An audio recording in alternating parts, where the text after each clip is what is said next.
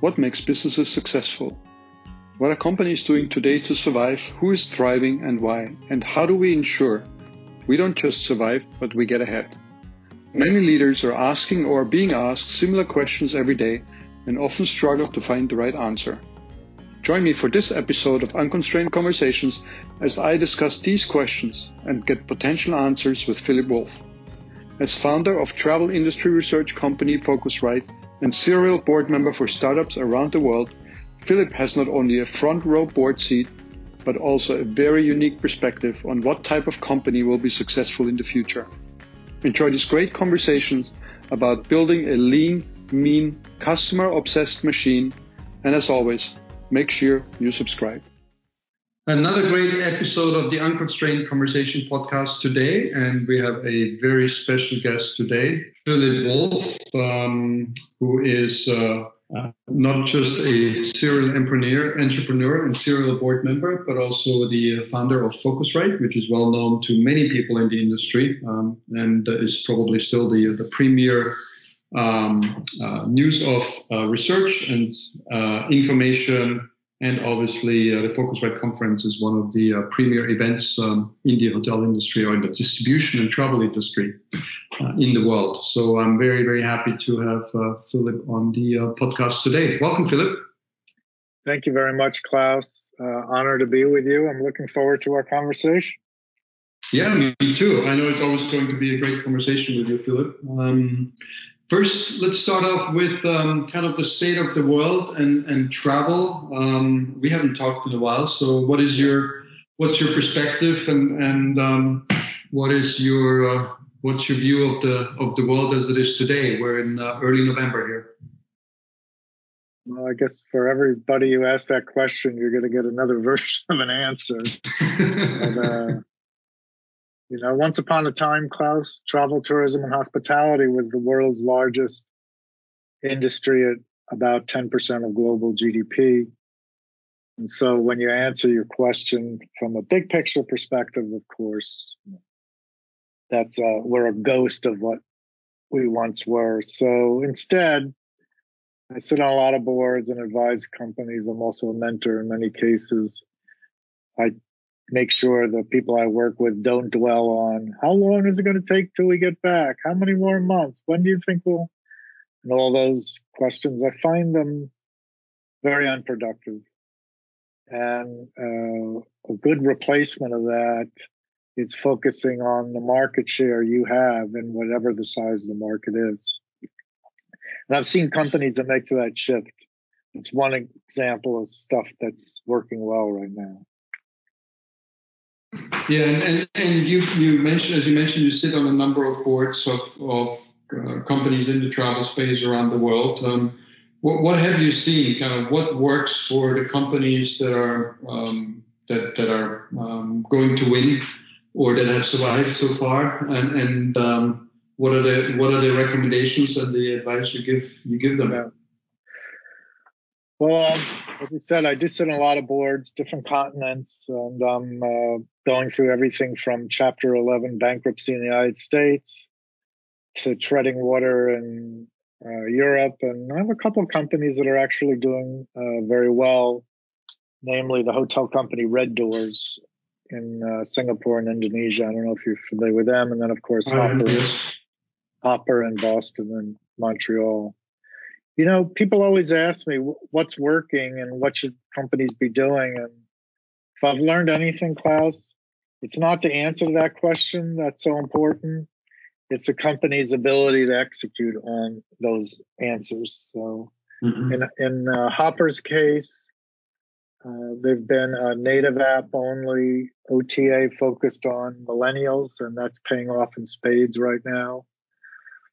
I ask a lot of companies, what's your millennial strategy? And you either get no answer or a poor answer. And in today's environment, where younger travelers are outnumbering older travelers, it's incumbent upon companies to figure out how they can adjust their business and communications for different age groups. So that's one thing. In Red Door's case, So, for example, they're now the largest hotel chain in Indonesia, for example. So they're benefiting enormously from domestic travel in a particular country. So that's another thing for some companies. That pivot is straightforward, going from an international focus to a domestic focus, while for other companies it's just incredibly difficult. But it's it's important. You know, I would say the amazing thing for me, because I do get asked all these questions, I think companies are not properly assessing how important it is for them to organizationally and culturally change now. Leaner, meaner times, the need to pivot, the need to get close to your customers. And I think companies that have fundamentally taken advantage of the time and completely rework their organization to improve it are going to be competitively advantaged. And companies that are pretty much organized, and I don't mean, Klaus, reducing headcount. I mean fundamental culture, reporting lines, how you approach things. A big trend now is STO, single thread ownership. And I just think that companies that have not fundamentally improved their organization and culture are going to pay a severe price coming out of this. That's my opinion. Yeah, it feels like you mentioned Hopper and Red Doors, and I think especially Hopper. It feels like when they launched, they were almost ahead of their time now, and now they're right in the sweet spot, right, with the millennial focus, and with the mobile first, and just enabling this conversation between the customer or the client and the suppliers, because Hopper is all about conversational interaction, really. They also do a good job understanding customer psyche at different moments of searching, shopping, and buying. So if the Hopper recommendation engine says buy now and the customer doesn't want to buy now, they're really good at understanding that behavioral dynamic and creating add-on products that solve a problem or make the customer feel better. So in that example I just gave you, you can do cancel for any reason or change for any reason or the price freeze product. And I think companies need to get better at understanding customer emotions and needs, searching, shopping, and buying travel now. And again, that understanding can lead to an array of profitable add-on products. Yeah, that's very interesting. It ties in nicely in the conversation that I had last week, which is going to be released by the time we're releasing this conversation with Calvin Anderson, who's the chief commercial officer of a company called Domio, Apart Hotels. Yeah. And understanding customers to the point of knowing that if bar closures are announced in New Hampshire versus bar closures being announced in Florida, what the impact is on customer behavior and customer conversion. He talked exactly what you're talking about. It's just understanding to the deepest level the customer groups and redeveloping the engagement with the customer and understanding of the customer to a point where you actually understand what is driving their behavior. And I think on that topic, if I may, lots of companies say they're customer focused. I've learned many are not really, even though they say they are. But more importantly, customer focus is not enough. Some people bristle when I say that. Oh, we're customer focused. Say, sorry, not enough. You need to be customer obsessed. And at some really good companies, the difference between customer focus and customer obsession is profound. I can share some examples if you think that would be helpful. Yeah, I'd love to. Yes, absolutely. Yeah. So in a customer focused company, they would be proud of saying, we listen to what our customers say. But if you're obsessed about your customers, you're continuously testing and measuring and learning via all the consumer science tools out there today. And that goes for, like, if somebody says, oh, I understand customers' wants and needs. That's not enough. You have to invent and deliver on unanticipated needs. It's always a signature of a great company when they solve problems customers didn't even really know they had. You know, Netflix is so good at that. Yeah. Stuff. And here's one of my favorite, I'm quoting now. A customer-focused company balances customer satisfaction and margin to build a successful business. A lot of companies will say, well, we can't make this change or we can't do that because we have a business to run here. And a customer-obsessed business never talks that way. They are always a champion for leading with what pleases and delights customers and make sure that the continuous shipment of those products delight customers are very difficult to replicate. And they know that revenue always follows when you do that. Mm-hmm. And the best example of that is probably Amazon, right? Especially when you say the revenue follows, because for how many years has Amazon been unprofitable? Yeah, because they were so obsessed with the customer, right? Yeah, I mean, a great example for listeners.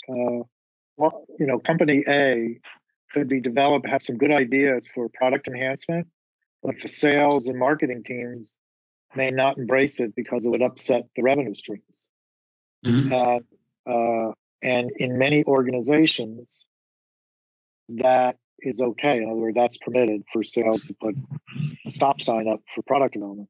But in a truly customer-obsessed business, B2B or B2C calls, if it's demonstrated that product enhancements will strengthen engagement with customers, solve more problems, reduce friction, delight them, then the changes are always made. And they just have the confidence that whatever the short-term revenue hit is, the longer term will be more than made up for. So that's a great example of what I was talking about, underestimating organizational and cultural changes required now. Mm-hmm. Another thing is fascinating. What I call cadence, speed. A lot of companies are realizing it's almost become cliche that what used to take 6 months, companies are now getting done in 6 weeks. But again, to support what I'm saying is some of those companies will go back to the six-month behavior over time.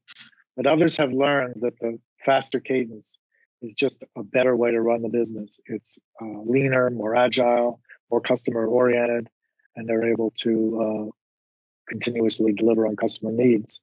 And they're going to stay that way. I think cadence is a top priority for leadership, and some companies are getting good at it and some are not. And then of those that are getting good at it, only some of those will stay that way and others will revert back. Yeah, that's probably one of the most difficult parts when you have a certain cadence to maintain it and stay true to that, because it's very easy to fall back and say that the emergency is or the urgency is over. Let's go back to where we used to be, and the risk obviously is that somebody else is going to come and take over. And I think that risk, some companies are underestimating the risk you just astutely summarized, Klaus, and we'll see. Another example is on the speed of decision making. It's almost legacy thinking to say, well, in order to make a good decision, you need to take time. And historically, that's what he accepts.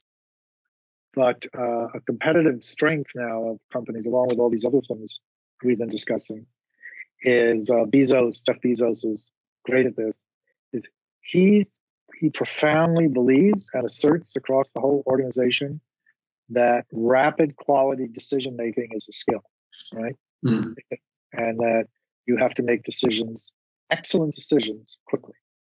And a lot of people bristle when I say that because they're trained to death believing that good decisions take time. And so that's another example. It's related to the cadence issue, but I think companies that hone their skills on quality, rapid decision making will also enjoy tremendous competitive advantage. Yeah, if I put myself in the shoes of a listener, I would probably ask myself the question: well, how do you combine the rapidity and the speed of decision making with the excellence and the quality that is necessary? Do you need, is data a key driver of that, or is the quality of the people the key driver of that, or what is, in your opinion, how do you achieve that optimum balance between the two? Excuse me. You just answered correctly my two answers. First has to do with the caliber of personnel. You really need a certain type, both with smarts and a certain swagger about them. And this comes in all ages. Like some people, even at a young age, thrive in environments like this. You need to look for those people and hire them. And I just see too many companies are content with their B team. You know what I mean? Mm-hmm. Oh, we've had them. They're pretty good. We can't really get somebody that much better. So really upping the ante on the caliber of your personnel. And then, yes, it's amazing how some companies talk about that they're a data-driven organization. You know what I've learned, Klaus? That if somebody volunteers that their company is data-driven, it usually, to me, means they're not. Because a real data-driven company would never go around saying, "Oh, we're a data-driven company," because it's just normal for them. So I'm always wary when people feel compelled to announce that they're a data-driven company. Yeah, it feels to me, especially over the last 6 months, it's never been more important than to really dig into the data and back to your Hopper example, right? And really start understanding who your customers are and what drives them and how you can influence their behavior. And maybe before people got away with, it's good enough, but now it's good enough is not good enough anymore. You really need to, because there's fewer customers out there, right? Good enough will guaranteed marginalize your business. Mm-hmm. That's how brutal it is out there. Mm-hmm. You know, one of my favorite simple litmus tests for artificial intelligence specifically is, with AI, a company's product gets better and better the more the customers use them. And when a company is not a big user and deployer of AI, the customer experience is not continuously improving the more they use it. That's the litmus test. You know, if somebody tells me, "Oh yeah, we're data driven, we use machine learning, I always ask them that litmus test question. Okay, do your products continuously improve the more your customers use them? And invariably, the answer is no. And then the red flag should be raised, or the red light should go off. But is that also true for a company that just uses data and like ours that makes decisions on data, which is not really then dependent on the usage of the customer or the end user, which is a person at the hotel or the corporate office, but it's the amount and the quality of data you're getting, and the more data you get, the better your decisions are, and the ultimately the outcome is improved. You could argue that you could argue the test of that is how many people override the decisions that the system is making. So I guess I'm answering my own question here. Sorry. Yeah, but so there's still, depending on what kind of product or business context we're talking about. Sure.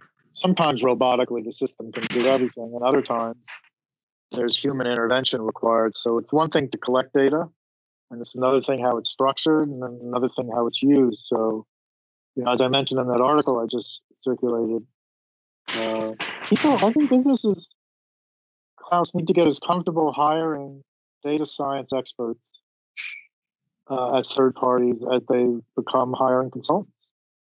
And it's that important. And if good leadership recognizes that if the skill isn't in-house, they can't keep faking it. And you know as well as anybody, you can't fake. The only people you're faking is yourselves, if that. Right. And that article, I mean, I thought it was very relevant, and we'll put a link into the podcast kind of on the website when we launch the podcast. But when it just speaks to what I found very relevant is the absolute need to have experts look at your data and not be afraid of somebody else having to, opening up your data to others to look at it, because they can probably make better decisions than you can with the tools that you have. But also then what you do with that data, and how, especially in that example of Moby, which is a company you're on the board on, is amazing. It's an MIT lab spinoff. They're really amazing people. Yeah. And how they're moving towards that connected trip. It seems like that we've been talking about for so long, right? Enabling a much more frictionless experience for customers and companies, or customers and companies who connect. It's fascinating. And a lot of it is companies are sitting on a lot of data and they don't realize it, because the data they own is merely collected as part of operating the business, right? And a separate orientation looking at that data companies collect and store and exploring alternate ways it can be valuable. It's a completely different skill. And further to that, they call it the exhaust pipe, but companies do collect and store data, but then there's a lot of other data that isn't collected and stored. So that's what I mean by the exhaust fume. It just comes in and goes out. For example, so many companies now are doing messaging, both robotic and human chat messaging. And I talk to most companies if they're storing and analyzing all those conversations. And most of them are not storing their chat and messaging and leveraging that. Time of day. What's the battery level of your mobile device when you're interacting? There's so many data points that go out to they're like data exhaust. They go out the tailpipe. And that's the other part of the problem is, so not only are many companies sitting on a lot of data, but it's not structured correctly. They're certainly not analyzing and using it. And then on top of that, a whole other pile of data is just flowing through and going out the exhaust that would help the company if they did store it and use it. Mm-hmm. I always recommend companies to store more data than they have the need for today and not throw anything away, because you never know what use case will come along in the next couple of years, right? And then you regret it if you don't have. How many times have you talked to companies that, if we would have just kept that data, we could now do something with it. We didn't know what to do with it at that time. Yeah, now we can, right? You know, for people like us that normally we traveled 150. I traveled 150 nights a year for decades. Yeah. And up until recently, airlines knew I sat in a window seat. They just didn't act like they knew I sat in a window seat. You know what I mean? Yeah. Like, why ask somebody to populate a profile? Oh, I prefer this, I prefer that. When for free, they know what you're doing. Well, the last 23 times I sat in a window seat. Why do you need to ask me anything? And in a way, customers are smart. They get trained. When companies start asking like a lot of questions, thinking that it will engender them to their customers, and oftentimes backfires because the customers roll their eyes, so to speak, and say, man, if they have to ask me all these questions after all these years, they really aren't paying attention. Yeah. And I think some of that became very evident over the last few months again. When I started traveling again first in June and then in September, and I started looking at hotels, I had a really, really hard time finding any information that was really relevant to me on the websites of any of the hotels that I was looking at. It was all like the current pandemic and the current situation when it hasn't really happened. When you look at some of the websites, it still talked about conventions and weddings and get-togethers, but it didn't talk about safety and health and all that, right? So what kind of recommendations do you have for commercial leaders, which is really the audience that are listening to this mostly,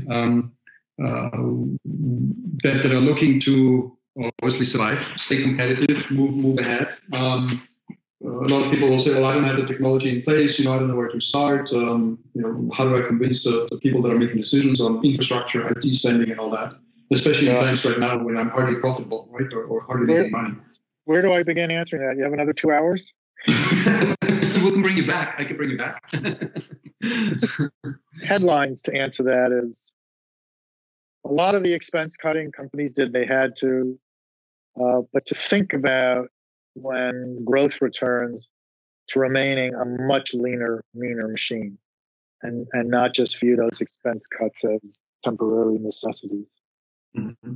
Number two, and secondly is, I found, in terms of recommendations, that there's too much stuff done across the board. Well, we'll do X% reduction across the board. And we asked about how do you do this and that, is some really well-managed companies took massive cuts in 90% of the business, but in key parts of the business, especially engineering and product development, they either held or increased investment because they knew now was the time. So that takes quality leadership to do stuff like that. We also talked about picking up the speed, the whole better, faster decisions, shipping things out to customers faster. I don't mean in trucks. I mean digital product delivery.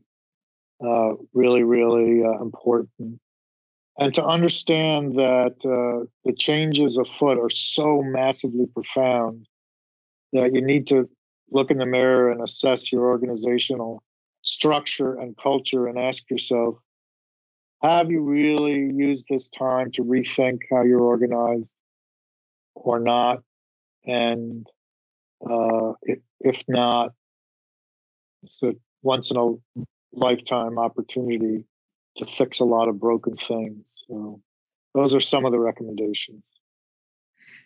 So get your own house in order with the right structure and the right models, operational models, and make those as lean as possible, and then use the customer obsession and your increased speed to decision making to really move ahead. So that's kind of the summary of what I heard. Is that reflected? You summarized what I said better than I did. So you must have been very clear, because I understood it.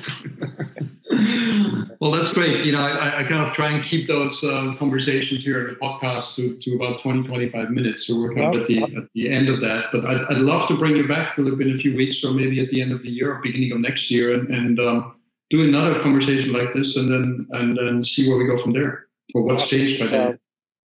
Be a pleasure. Thank you very much. Great. Well, I really appreciate it. Take care, and thank you very much for your time. Yeah, take care. Thank you very much for listening, and I hope you found this episode valuable for your own business circumstances. Check out the show notes linked to the episode. Help more people in the industry find this podcast by sharing and rating, and don't forget to subscribe to the series wherever you listen to it.